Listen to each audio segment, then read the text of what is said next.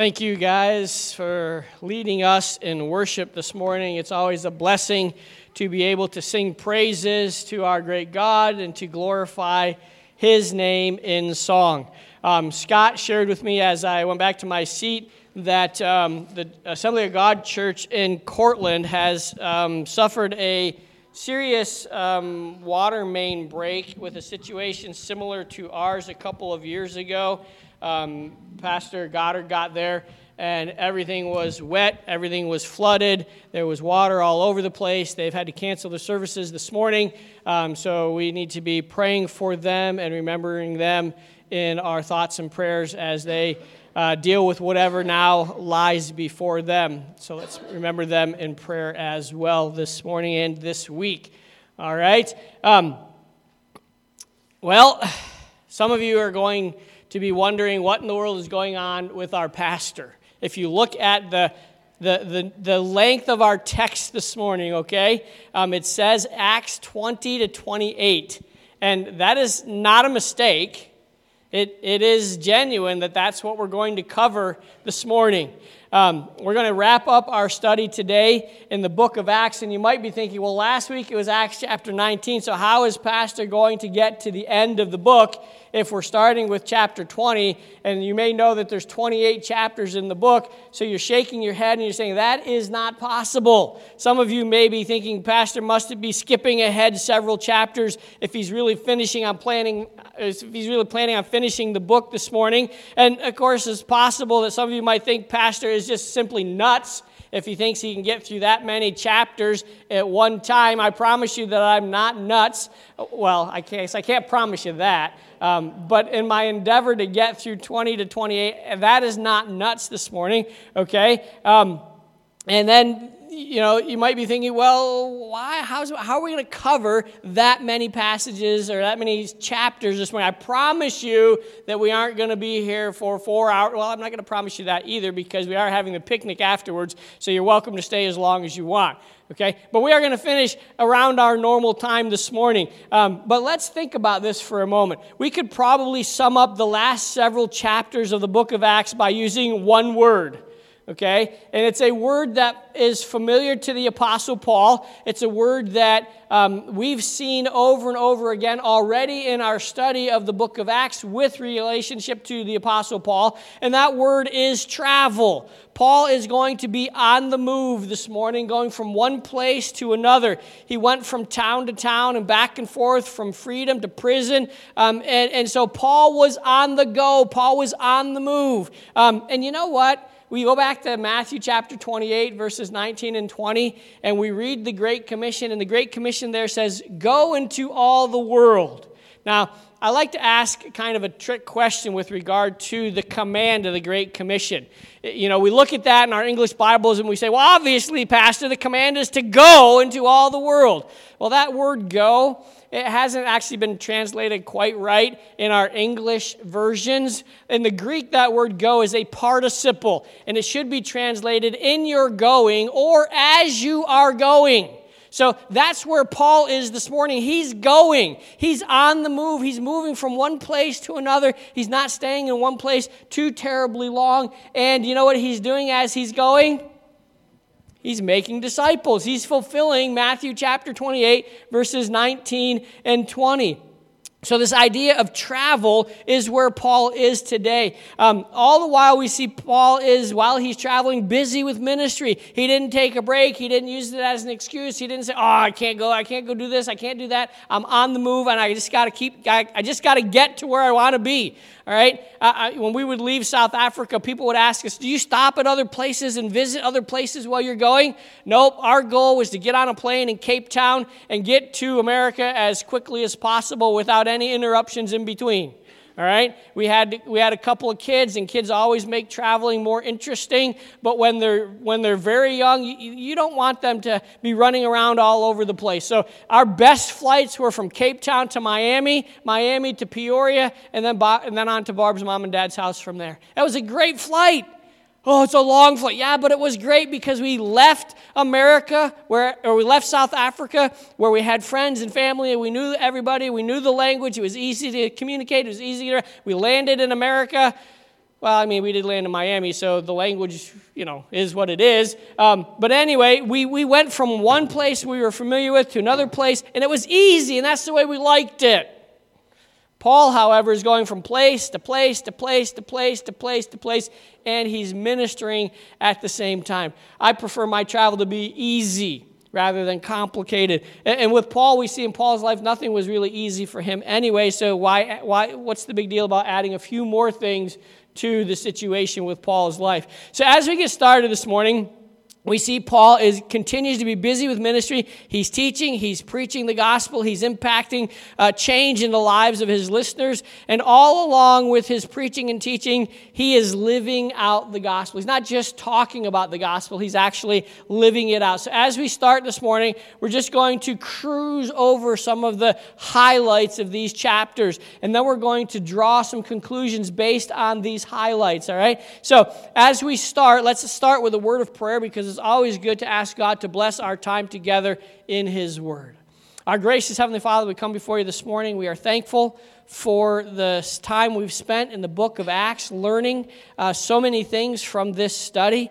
Father, we have seen how we transitioned from the Old Testament way of thinking and living and doing whatever as far as even worshiping you, and we've moved into now the church, which is being planted. It's now in full swing, and it's evident that you are working through a new group of people. You are no longer working through primarily the Jewish people under the Old Testament law, but you're working through Gentiles under the church that Jesus promised and said he was going to build. I will build my church, he said, and the gates of hell will not prevail against it. We've transitioned now from the old Israel mindset to a church mindset, to a followers of Jesus kind of a mindset, and we're seeing that we need to be faithful and committed to the things of Christ. No matter what might come our way, we remain faithful to you, and we represent you in the world you have placed us. So as we continue our study and wrap up our study in the book of Acts this morning, we ask your blessing upon our time together. In Jesus' name we pray. Amen. So as we look at these highlights in the closing chapters of the book of Acts, we're going to touch on several of them. And again, I'm not crazy. There are lots of points under number 1. But I didn't put very many sub-points, all right? So it's A through I. We're going to tackle them all. We're going to see what these highlights are, and what do we learn from these highlights after all? Well, first of all, we see in chapter 20, verses 17 through 38, Paul's conversation with the Ephesian elders, okay?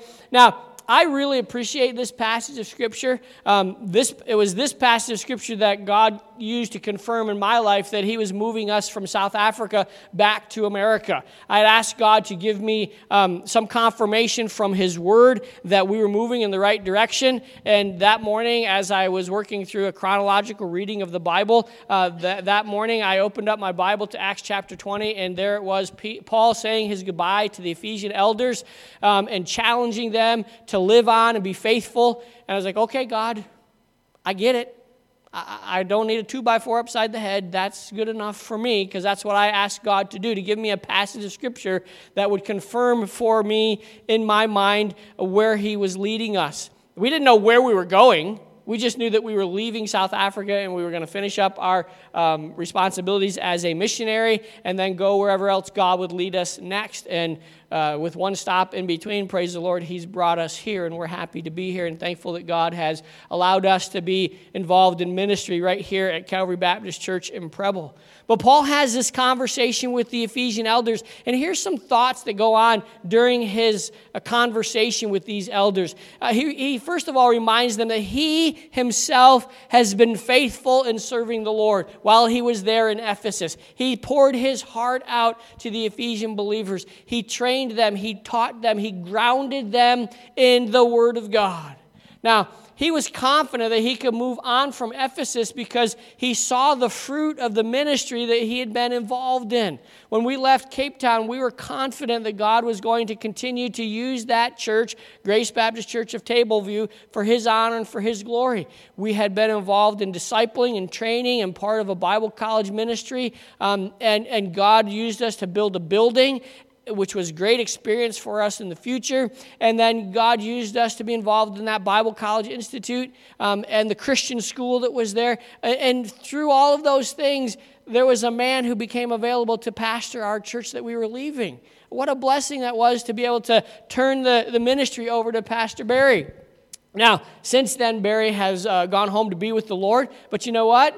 The church continues on for the glory and the honor of our great God. And Paul was confident, because he faithfully served the Lord, that things were going to continue on in ministry there in Ephesus. We also see that as part of his ministry there, he boldly proclaimed the gospel. He wasn't ashamed. He wasn't afraid. He simply gave out the gospel. And that's all that we can do as the followers of Jesus Christ today. All we can do is give out the gospel. The result of that giving out of the gospel is not in our hands. It is the work of the Holy Spirit in the lives of other individuals as they hear the gospel presented to them. So we give it out faithfully, and we let the results come as God can make them come. We also see that Paul taught the truth no matter the cost. Sometimes it was a heavy cost for the Apostle Paul himself. He was beaten often. He was just put in prison, and it was not an easy responsibility for him to communicate the truth that was given to him. As he was writing the truth in the pages of Scripture, he was communicating it to the people in Ephesus and other places around there, and it cost him greatly. We also see that the Apostle Paul told them in this conversation that he would not see their faces again. And out of all the things that Paul communicated to the Ephesian elders, he says through the pen of the Dr. Luke here in Acts that was the most difficult thing for him of all. That he knew he was not going to see these people that he ministered alongside with ever again. And he said it was clear. God made that clear to him. He would not see the elders, the Ephesian elders again. And so he encouraged them to carry on faithfully, teaching and preaching the Word of God, so that others would have that same impact in their lives that Paul had on those Ephesian elders. We see also in this conversation that imprisonment and affliction awaited him. It wasn't over. You know, sometimes when you get to the end, you're like, okay, I've had enough of this and I've had enough of that. Maybe God will just let me coast on off into the sunset. Nope. Paul was told in this conversation that he was going to be in prison, he would be afflicted, and the rest of his life was not going to be an easy one. As he wraps up this conversation with the elders, he says to them, I want you men to shepherd the flock well. I want you to be faithful to God who has called you to this ministry, and I want you to protect the flock of God. Now, he didn't necessarily mean protect them physically, did he? He meant protect them from the ravenous wolves, from the false teachers, from the heresies that would be presented to the church. He commended, how were these elders supposed to do that? I love verse 32. Let me read it for you. Acts chapter 20, verse 32, Paul says this. So now, brethren, I commend you to God. And look at this next phrase. If you underline in your Bible, you should underline this. I commend you to God and to the word of his grace, which is able to build you up and give you an inheritance among all those who are sanctified. Paul says, listen, my brothers in ministry, those who serve alongside of me in ministry, I commit you first of all to God. And aren't you glad that God is our protector? He's our guide. He's our deliverer. He's the one who sustains us. He's the one who helps us understand his word. He first of all commends them to God, but then to the word. And he said, this is why you must stick to the word, because the word is able to, number one, build you up. The word of God is able to build you up so you understand what you need to do. And then the word of God is able to give you your inheritance. What is our inheritance? What is it? Heaven, okay? And are we only there for a short time? Forever. Our inheritance is eternal life. And Paul says that's what the Word of God does. It builds you up. It helps you grow. It helps you understand what you are to do in this life. And then it prepares you for the life to come. Whoo! Hallelujah! We don't need anything else. The Word of God and God Himself. And then we see as the chapter concludes there, that it is indeed a sad departure. Paul is hugging and just all emotional about his departure from Ephesus. Again, the reason he's so emotionally worked up is because he knows that these men that he's poured his life into, he's not going to ever see them again. And it's sad, and in fact, almost to the point of breaking his heart. But he has faith in the God that saved them and the God that they are rooted in, that God will continue to use them for His honor and for His glory. That's the conversation Paul had with the Ephesian elders. And then we see in chapter 21 that Paul is cautioned about going to Jerusalem. There's this guy named Agabus who comes up to the Apostle Paul after Paul announced that he was going up to Jerusalem. And Agabus took Paul's belt. Now, when we think of belts, it's not this kind of a belt, okay? But probably more of a cloth belt that went around his robe. He took the belt off the Apostle Paul, and he wrapped that belt around his hands. And he said, the man who owns this belt is going to be put in bondage. Like my hands are bound, Agabus says, so will this man who owns this belt be bound in Jerusalem. How would you want to go to Jerusalem then? You think Paul was still excited about going to Jerusalem? We might say, is there a detour? Can I go around Jerusalem? Can I get there? Can I get to where I need to go by going someplace else? No.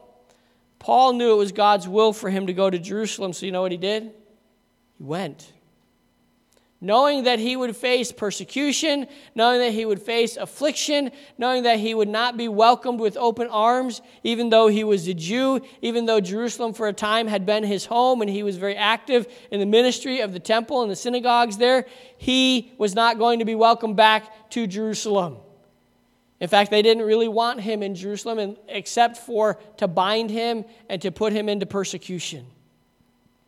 So he was cautioned not to go. But he says, you know what? I have to go. That's what God wants me to do. I have to go. And then we see Paul communicates all that God had done among the Gentiles there in his ministry, his last missionary journey. He communicates all the amazing things. The gospel is going forth. Churches are being planted. People are being saved. In fact, later on, we're going to see that thousands and thousands of people were saved as a result of Paul's missionary journey and those other people who he had discipled. And through the team ministry of all those individuals, thousands of people had come to know Jesus as their Savior. He communicates to the people in Jerusalem all the amazing things that happened among the Gentiles. And then he said, I'm also going there because I've made a vow with these 4 men. And I'm going to go and fulfill this vow. Now, what was that vow? It was probably a Nazirite vow. Now, you know what? Paul was no longer under the law. He knew that. But he still took a vow with these 4 men to encourage them in their walk, in their faith, and to do what was right. There wasn't anything wrong with a Nazirite vow. So Paul says, let me do it, because it's going to help these men grow in their relationship with God. So he takes this vow, and he goes to Jerusalem, and he fulfills that vow with these 4 men. And you know what? It was all for the glory of God. All for God's honor and for others to see God's work in and through him. Now, I mentioned that thousands of people had come to know Christ as a result of the ministry of Paul and those who were working with him. And you know what it tells us? Who it was that got saved as a result of his ministry? Take a look at verses 19 through 25. Actually, just down to verse 25, it says, but concerning the Gentiles who believe, we have written and decided that they should... That's not the right spot. Sorry.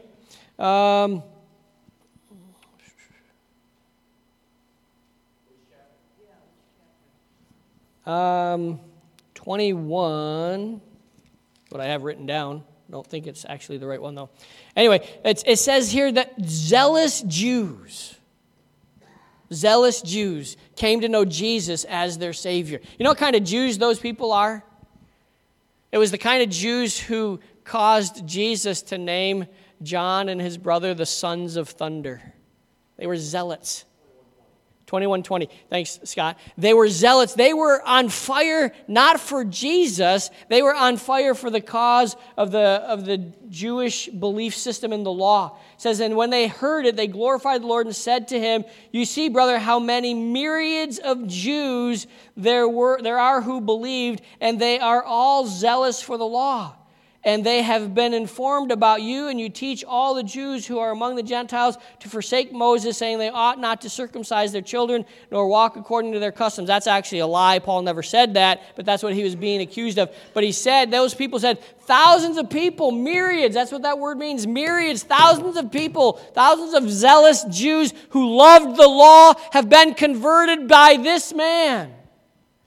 Wow. God was using him. God was doing a work. You know what was happening? The very words of Jesus were being fulfilled when Jesus said, I will build my church. He was using the Apostle Paul to build his church. And you know what? Today, he's using you and I to build his church. And aren't you glad he made a promise? Aren't you glad that Jesus said when he made that promise, the gates of hell will not prevail against it? Doesn't mean the gates of hell won't fight against us. But it means the gates of hell will not win, will not be victorious, will not prevail against us. So Paul communicates all these amazing things that God was doing as a result of his faithfulness and commitment to the ministry that God called him to. And then we see the crowd's abusive conduct towards Paul. After these men stirred up the crowds like it was normal for wherever Paul went, people were getting converted, people were getting saved, people were forsaking idols, forsaking their old ways, and turning to the things of God, and following after the one true God, entering into a personal relationship with Jesus Christ. These men were upset that these Jewish people and others were following after God, following after Jesus. So they begin to attack Paul and those who were with him.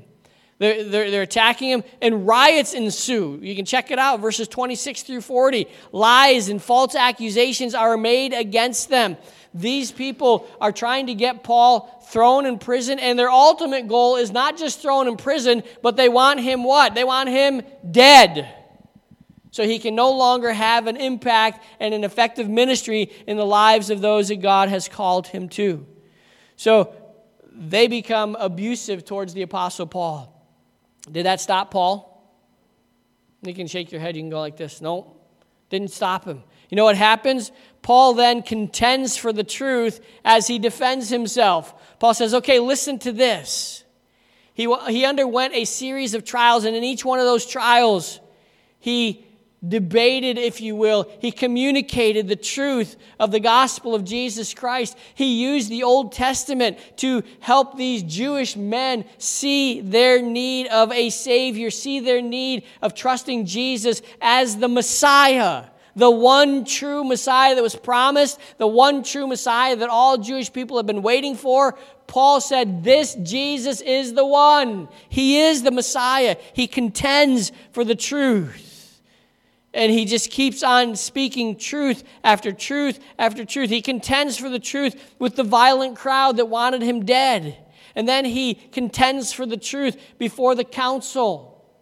He contends for the truth before different officials. Look at it here in verses 20, chapter 21, verse 40. Before the crowd, all the way down, he shares, you know what he does there? He shares his story.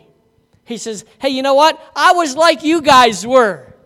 I was just like you. I hated those people of the way. I thought that they were wrong, and I wanted to stop it. I thought I was doing God a favor by persecuting them, by trying to wipe them out, by trying to stop them from being what God called them to be. That was my goal, to just quench it, to not let it go further, to not let it have any more impact upon the Jewish culture. That was my goal. That's what I wanted to do. But you know what? God had different plans. God broke into my life, Paul said. God changed me. You know what? The day you got saved, God broke into your life. It wasn't your intention to be who you are today. I can tell you that. You had different plans. You had different mindset. You had different goals. You had a different purpose. You are looking out for you. And you know what? That's what everybody does. We look out for ourselves until God breaks into our life. And Paul communicates the story of how God broke into his life on that Damascus Road encounter. Oh man, it's hard for you to kick against the pricks, the goads, Paul. You need to stop and you need to follow me. Paul still wasn't so sure about it until he had this encounter with a man named Ananias, who brought back to him his sight to some degree at least. And then God told Paul on that day, you know what, Paul? You're going to be a minister of mine. And he told Ananias as well, a minister to kings and officials and Gentiles. Those people who are in authority, those people who really don't want anything to do with me right now, you're going to be a witness to those people. Can I tell you something? God has saved us to be a witness to the people he brings across our life and brings through our life. We may not ever stand before a king or a president or a person who's in charge, but we stand before people every day of our lives. And God wants to use us in their lives to communicate truth. That's what Paul did, truth. He was a truth communicator. He was a truth machine, if you will. He contends for the truth. He contended before the crowd. He contended before the council. This was the high priest and his cronies that were called in to look at the Apostle Paul and come up with a charge against him. And he used all these false accusations. And Paul says, you're nothing but a whitewashed wall. That's a little nicer than what Jesus called them. Jesus called them whitewashed sepulchers. A used burial plot. Who wants that? That's what Jesus called them. And Paul says, you're nothing but a whitewashed wall. And then somebody standing next to Paul was about ready to strike him on the mouth because of what he called the high priest. He says, how dare you speak against the high priest like that? And Paul says, oh, I didn't know he was the high priest the way he was talking, carrying on. He doesn't act like the high priest. Didn't know that. Contended also before this guy named Felix, who was like the mayor, the governor of the area. Multiple times, in fact, he spoke the truth to this guy named Felix. He brought conviction to Felix's mind, so much so that Felix says, take this man away from me. I don't want to hear him anymore. He's making too much sense. It's too logical, and I might decide to follow after his teachings. You know what that's called? The convicting power of the Holy Spirit. And Felix says, take him away before I repent and turn after this Jesus guy. Well, not only was he before Felix, but he was before Festus. And not the Festus on Gunsmoke either. Okay? Festus, another official above Felix in the Roman government there. And Festus is questioning Paul, and Festus is trying to figure out, what are we going to charge this guy with? He seems to be a troublemaker. But you know what Paul does? He speaks the truth. He speaks the truth. Can I tell you this? The truth will never get you into trouble with God. It might get you in trouble with other people. They might not like it, but it will never get you in trouble with God. And you know whose side I want to be on? I want to be on God's side. If I'm going to get in trouble, I don't want it to be with God. I want it to be with men. So Paul is speaking the truth, and Festus is listening. And you know what? Festus says, I don't see anything wrong. This guy hasn't done anything wrong. But, Paul, you want to go to Caesar? I'll send you to Caesar. In other words, he's saying, phew, I don't have to deal with this one. I'm glad that I can send this guy someplace else. And then Agrippa, the king, makes a trip to Jerusalem. And Agrippa in chapter 26, he wants to hear Paul. He said, I want to hear this man Paul. I've heard about him, but I want to hear him. I want to see what he has to say. I've heard he's a pretty convincing guy. So let me meet with this guy named Paul. And you know what happens to Agrippa? He listens to what Paul says, and he has a very similar reaction to Felix. Check it out in verse 28 of chapter 26. Then Agrippa said to Paul, "You almost persuade me to become a Christian. You almost persuade me. Your conversation, your knowledge of the history of the nation of Israel, your knowledge of Judaism, your knowledge of this man Jesus who you say is the Messiah, and it seems like from what you say he may well have been the Messiah. Paul, you almost persuade me." And then Paul goes on to say in verse 29, "I would to God that not only you, but also all who hear me today might become both almost and altogether such as I am, except for these chains." Almost and absolutely, completely persuaded that Jesus is the Christ, Jesus is the Messiah, Jesus is the only way to heaven, Jesus is the one who makes you right with the Father, Jesus is the answer to the problems of the struggles you have in this world, in this life. I wish, I pray, I hope that you're not only almost persuaded, but that you're altogether completely persuaded to follow after Jesus Christ because He's the only one.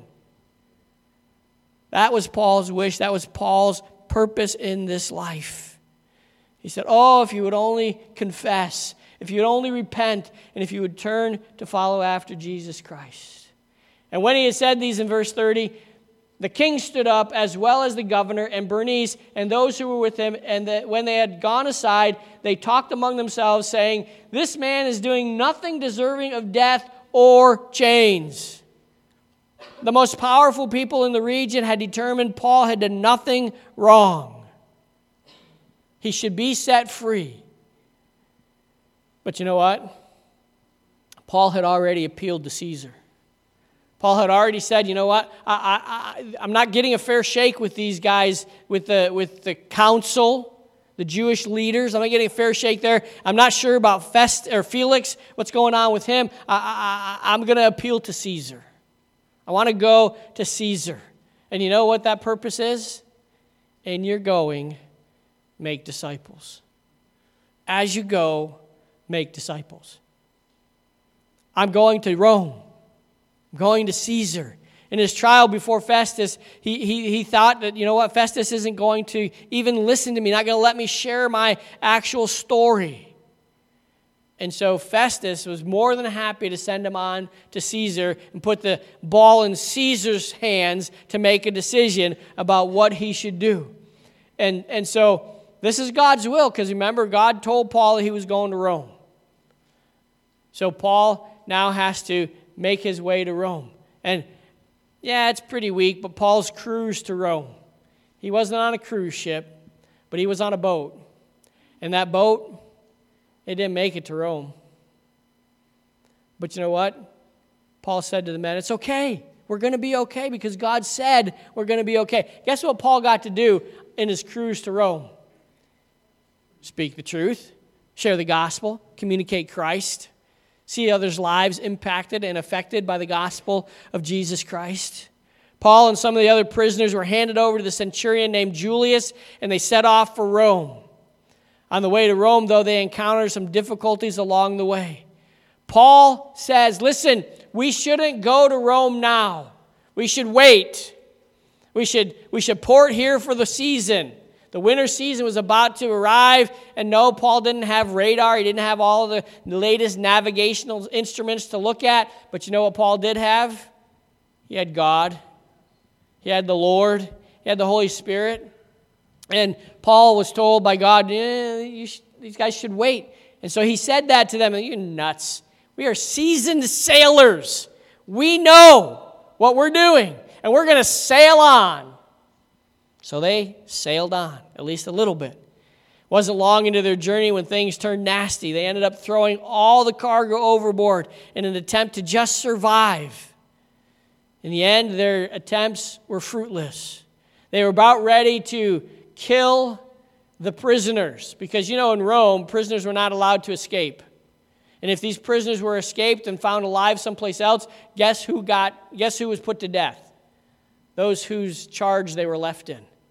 So the prisoners, or the guards on board, were about ready to kill the prisoners, and the chief guy said, "No, don't do it. Don't do it." And so they tried, and they were actually able to run the ship aground in a place called Malta. And so Paul crashes on Malta in chapter 28. And while on Malta, there's some miracles that take place. You know what God is doing? He's using Paul to communicate the truth, to contend for the truth, to continue to speak the truth. First, Paul was bitten by a snake. Okay? And these snakes, the snake that bit Paul was a deadly poisonous snake. And Paul should have dropped dead when he got bit. He was picking up a piece of firewood and throwing it in the fire. And the serpent obviously didn't want to go in the fire, right? So the serpent's crawling up the stick or the piece of wood, and it bites him. And everybody that was around the fire saw. The natives, if you will, saw Paul get bit by this snake. And they thought, oh, he's a dead man. He survived the water, but he ain't going to survive that snake bite. There's no way that he can survive that. He's going to die. And Paul keeps on doing what Paul's doing. He's putting wood in the fire. He's talking to others. And they're thinking, he's going to die. He's got to die. Everybody that gets bit by that snake dies. He survived. You know what that caused the natives to think? God's on this guy's side. Some God, whatever God he serves, is on his side. Paul showed no ill effects, and they changed their minds. Okay, the shipwreck didn't get him. The snake bite didn't get him. Now Paul must be a God.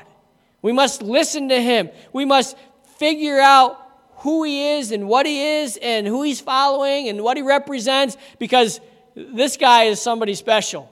He's still alive. Paul doesn't accept the worship. Paul says, no. There's one God. His name is God. He's the God of Abraham, Isaac, Jacob. He's the one true God. He's the God I follow. You need to follow him too. The other miracle was that Paul healed the son of one of the leading citizens of Malta, which led to many others on the island that were diseased coming to Paul and saying, can you heal my loved one as well? And God allowed them to be healed as well. So now Paul really is building up credibility, huh? You want to talk about street cred, right, Scott?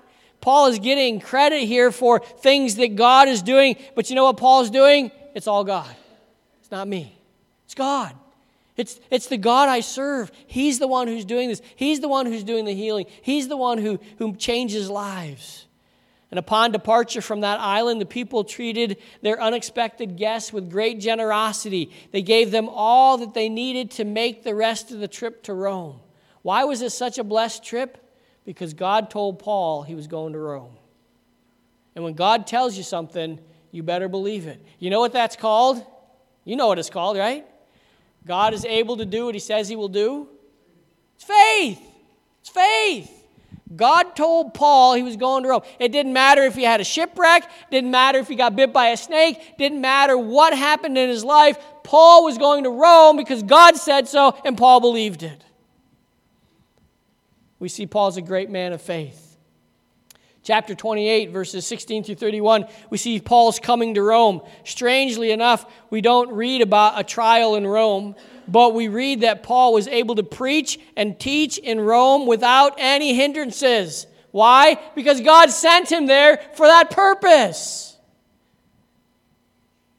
He didn't undergo trials in Rome. He wasn't persecuted in Rome.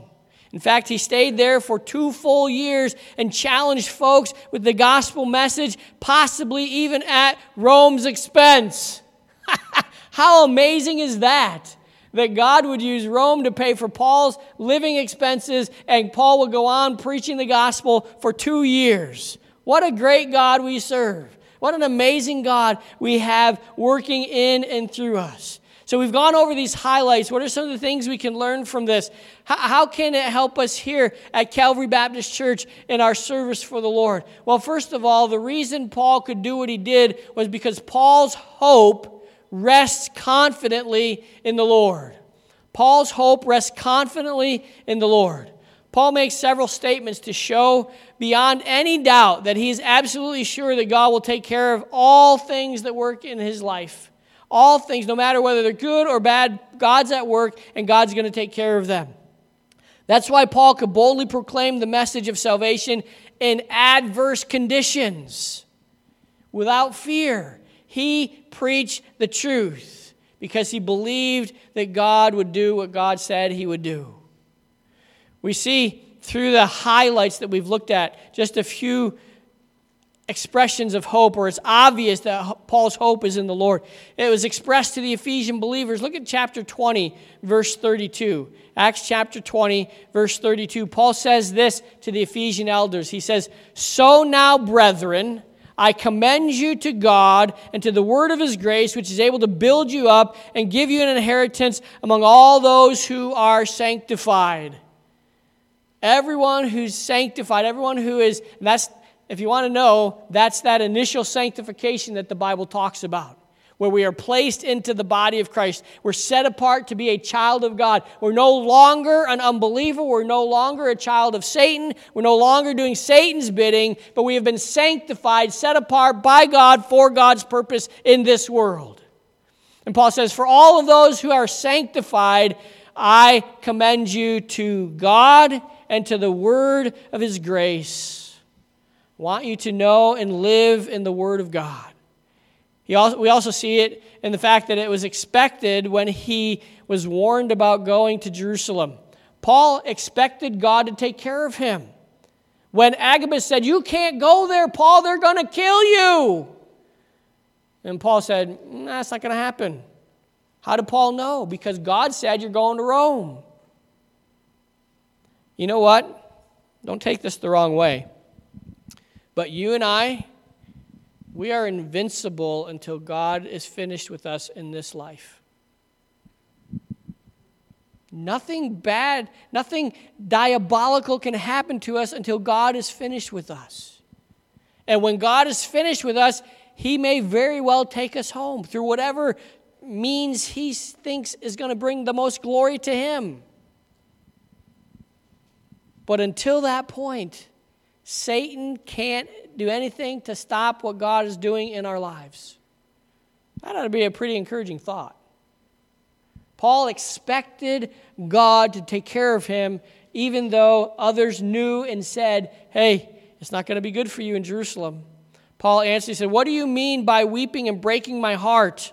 For I am ready not only to be bound, but also to die at Jerusalem for the name of the Lord Jesus Christ. If that's God's will for me, I'll die there. But I'm going to Rome." He knew it. We also see that the confidence that Paul had in God was explained when he was reporting to the church in Jerusalem. He didn't take the credit for it. He didn't say it was Dr. Luke and I and Timothy and Barnabas. It wasn't what we did. It was what God did. Verse 19 of chapter 22, Paul says this, "When he had greeted them, he told them in detail those things which God had done among the Gentiles through his ministry." Can I tell you, when we do something good and grand and glorious, it's not because we did it. It's because God did it through us. It's kind of like when we host an event here. We've hosted a couple conferences. Last year we hosted the Fall Festival. We're going to do it again, both of them again, back to back. And people always say, "Pastor Tim, your church did a wonderful job," or "You did a great job hosting." Wasn't me. I couldn't have done that without my church family. They did it. When people said to us last year, they wrote me in emails and they sent me letters and they sent phone calls and text me, "Wow, it was a great festival you guys did." It was the church that did it. Thank you for doing that, Pastor Tim. It was the church that did it. I couldn't do that. I mean, ask my wife. I don't have enough organizational skills to clean my garage, let alone pull off one of those kinds of events. It's God at work in and through his servants who are willing to be used by him for his honor and his glory. So when we do something right, what's our response? To God be the glory, great things he has done. Not me, him. He does it. I can't do it. It was expounded in his defense. First of all, it was expounded to the council. Acts chapter 23, verse 1. "Then Paul, looking earnestly or intently at the council, said, 'Men and brethren, I have lived in all good conscience before God until this day.'" You know, he's saying, everything I've done has been done in service to God. And he's looking at these men who are trying to find a reason to put him to death. So his response was, if you want to put me to death, you're going to put me to death because I've been serving God with my life, day in and day out. If you're okay with that, I'm okay with it too. Wow. It was also expounded before Felix. Felix, he's kind of just like a puppet, really. He could make some decisions, but he couldn't make the major decisions. But Paul communicates truth to Felix, and he expounds the truth of God, his confidence in the one true God. He says in Acts chapter 24, verses 14 through 16, talking to Felix, but this I confess to you, that according to the way, which is what Christianity was called at that point, according to the way which they, that's the council, that's the high priest and all of his cronies, the Sanhedrins, call it a sect, so I worship the God of my fathers, believing all things which are written in the law and the prophets. I have hope in God, which they themselves also accept, that there will be a resurrection of the dead, both of the just and the unjust. This being so, he says in verse 16, I myself always strive to have a conscience without offense towards God first and then men. Where's Paul's hope? Where's his confidence? He just says, my confidence is towards God. I want to live for him. I want to serve him. I want to put him first. I want to do what is right before his eyes. And if other people don't accept it, don't like it, I can't do anything else. Sounds a little bit like Martin Luther, right? When he nailed those 95 theses on the door of Wittenberg Depot, and they said to him, you got to change. You got to recant. What was his response? Here I stand in the truth, in the Word, in the Bible. Here I stand. I can do nothing else. We can't stand in our own strength. We can't stand in ourselves. We can only stand in the truth of God. Paul says, I can't. I live my life. First of all, I want my conscience to be clean towards God, and then, if possible, towards men. I'm going to live that way for the rest of my life. You know what? Even when Paul was persecuting the church, he thought he was doing it for God, until God got a hold of his heart and life and changed his way of thinking. He expounded his defense before Agrippa. We already read it in Acts chapter 26, verse 22. He says this, therefore, King Agrippa, having obtained help from God, to this day I stand, witnessing both to small and great, saying no other things than those which the prophets and Moses said would come. He's saying, listen, you guys say you believe this. You guys say you teach this. I'm teaching you what Moses and the prophets said. Go check it out. I tell you the same thing, don't I? This is what God's word says. Go check it out. Don't just listen to it because I said it. Make sure it's what the Bible says. Go check it out. He says, I stand witnessing both small and great. Doesn't matter who they are. I speak the truth to them. Verse 23 says that the Christ, what is it that Moses and the prophets said would come? 23, that the Christ would suffer, that he would be first to rise from the dead, and would proclaim light to the Jewish people and to the Gentiles. That's my message, Agrippa. That's what I preach, that's what I teach, and you can find it in the Old Testament. Agrippa says, you know what? He's right. He's right. He's not doing anything that's wrong. He's not worthy of death. But since he appealed to Rome he goes. So his confidence in the Lord is exhibited on his trip to Rome. It was exhibited when the howling winds came upon the boat. He said this, and now I urge you to take heart, for there will be no loss of life among you, but only of the ship. For there stood by me this night an angel of God to whom I belong and whom I serve, saying, do not be afraid, Paul. You must be brought before Caesar. and indeed God has granted you all those who sail with you. Therefore take heart, men, for I believe that God it will be just as it was told me. In other words, I'm standing here in faith. God told me, I believe it. We're going to be okay. Yes, we're going to lose everything we have, but it's going to be okay. We're going to have our lives.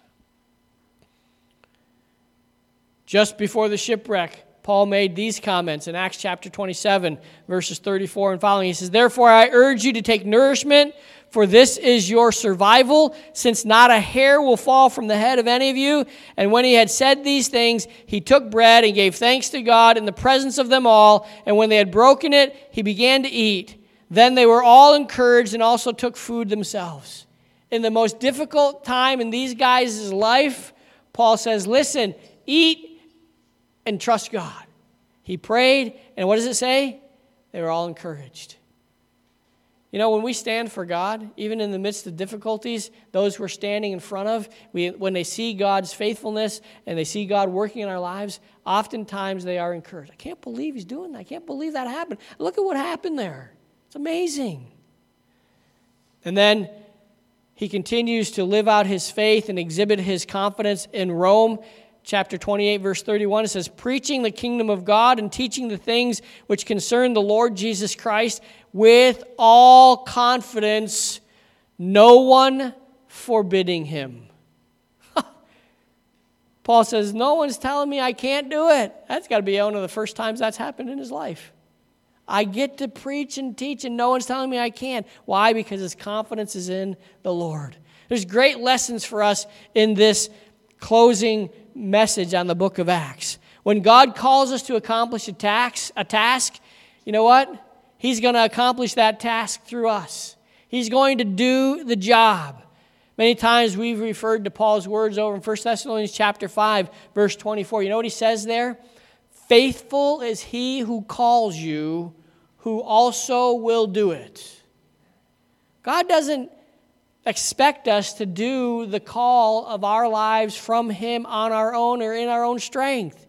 He expects to work through us. In other words, we have to yield ourselves to him and let him do the work. Faithful is he who calls you, who also will do it. If God's called you to do something, he's going to do it through you. Now we have to be willing vessels to let him do the work, but he's going to do the work.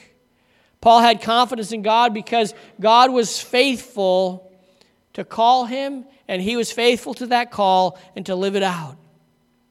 He couldn't be confident in his own abilities because you know what? He saw what his own abilities accomplished in his life. Not much. In fact, he considered everything that he had done, all of the great works that the Apostle Paul had done in his life before he met Jesus. You know what he said they were? I consider them all to be dung. You know what that is. I don't have to tell you what that is. It's worthless. It's useless. Has no value. Paul says, my confidence is only in the Lord. Remember what Paul was called to do? We talked about it. He was called to be a witness for the cause of Christ. Back in Acts chapter 9, God said this to Ananias. He, Paul, is a chosen vessel of mine to bear my name before Gentiles, kings, and the children of Israel. For I will show him how many things he must suffer for my name's sake. Paul knew that. And that's why Paul was so passionate about his service for the Lord. And as we close this morning, let me ask you a question. What is it that you are passionate about? What is it that Calvary Baptist Church is passionate about? God has blessed this church with great people who love him and want to serve him. God has blessed this church with a beautiful building, a great facility. People that drive by and look over here on 81, they see this church. Brian King says, I love it when you guys host. It's such a perfect location. Such a great place to have Bible conferences. God has blessed us with this building. It's a tool that we get to use for his honor and for his glory. We got this conference coming up, but before that we have this fall festival coming up. God has blessed us. We need to be passionate about the opportunities God gives us because He's blessed us with great people and a magnificent building for His honor and for His glory. We can be confident that He will do great things through us as we yield ourselves to Him. I trust that our passion as Calvary Baptist Church will be like Paul's passion to proclaim the good news of Jesus Christ and to boldly live out the life of a life that's been changed by the gospel message.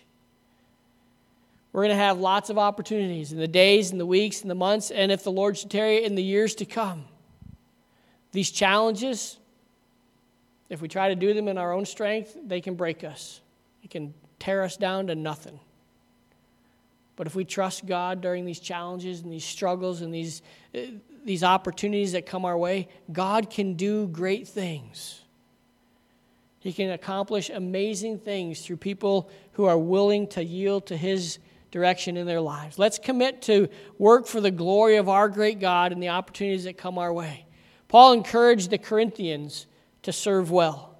Listen to how he said in 1 Corinthians chapter 1, verse 9, how he encouraged them, and let it be an encouragement to us as well. Starting with verse 19, Paul writes this, "For though I am free from all men, I've made myself a servant to all, that I might win more. And to the Jews I became a Jew, that I might win Jews. To those who are under the law, as under the law, I might win those who are under the law. To those who are without the law, as without the law, not being without the law toward God, but under the law toward Christ, that I might win those who are without the law. To the weak I became as weak, that I might win the weak. I've become all things to all men, that I might by all means save some." Paul wasn't willing to compromise his convictions, wasn't willing to compromise his commitment to the gospel and to the Word of God, but he's willing to let his life change and reflect anything God needed to use to be a reflection of who Jesus Christ is and how a person can come to know Jesus Christ as their Savior. I'm not going to even add or change anything in there and try to make a comparison to today. Let's just understand that God wants us to be all things to all people so that He might win some through us for His honor and for His glory. I trust our vision will be to be used by God to reach individuals right here in Preble, right here in Tully, right here in Lafayette and Homer and Cortland, in the areas that surround this town. May God use us to help others see their need of Christ and bring them to a saving knowledge of the one true God. Our gracious Heavenly Father, we thank You again for the Apostle Paul. We thank You for his life lived, a life lived in faithfulness, a life lived committed to what You called him to do and accomplish in his life. Through him, Father, You brought many, many people to a saving knowledge of Jesus Christ. Through him, Father, You allowed others to be discipled, others to then go out and in turn disciple more. Father, thousands of people came to know Christ as a result of one man's willingness to be used by You. We know, Father, when we are willing to let You use us, that You can do the same kind of thing. You're the same God today that You were in Paul's life. The same God that Paul served is the God that we serve today. The same purpose in Paul's life to remain committed to the Word of God and to the God who made the Word is worth being committed to today. Father, we ask that You would continue to use us for Your honor and Your glory. In Christ's name we pray. Amen.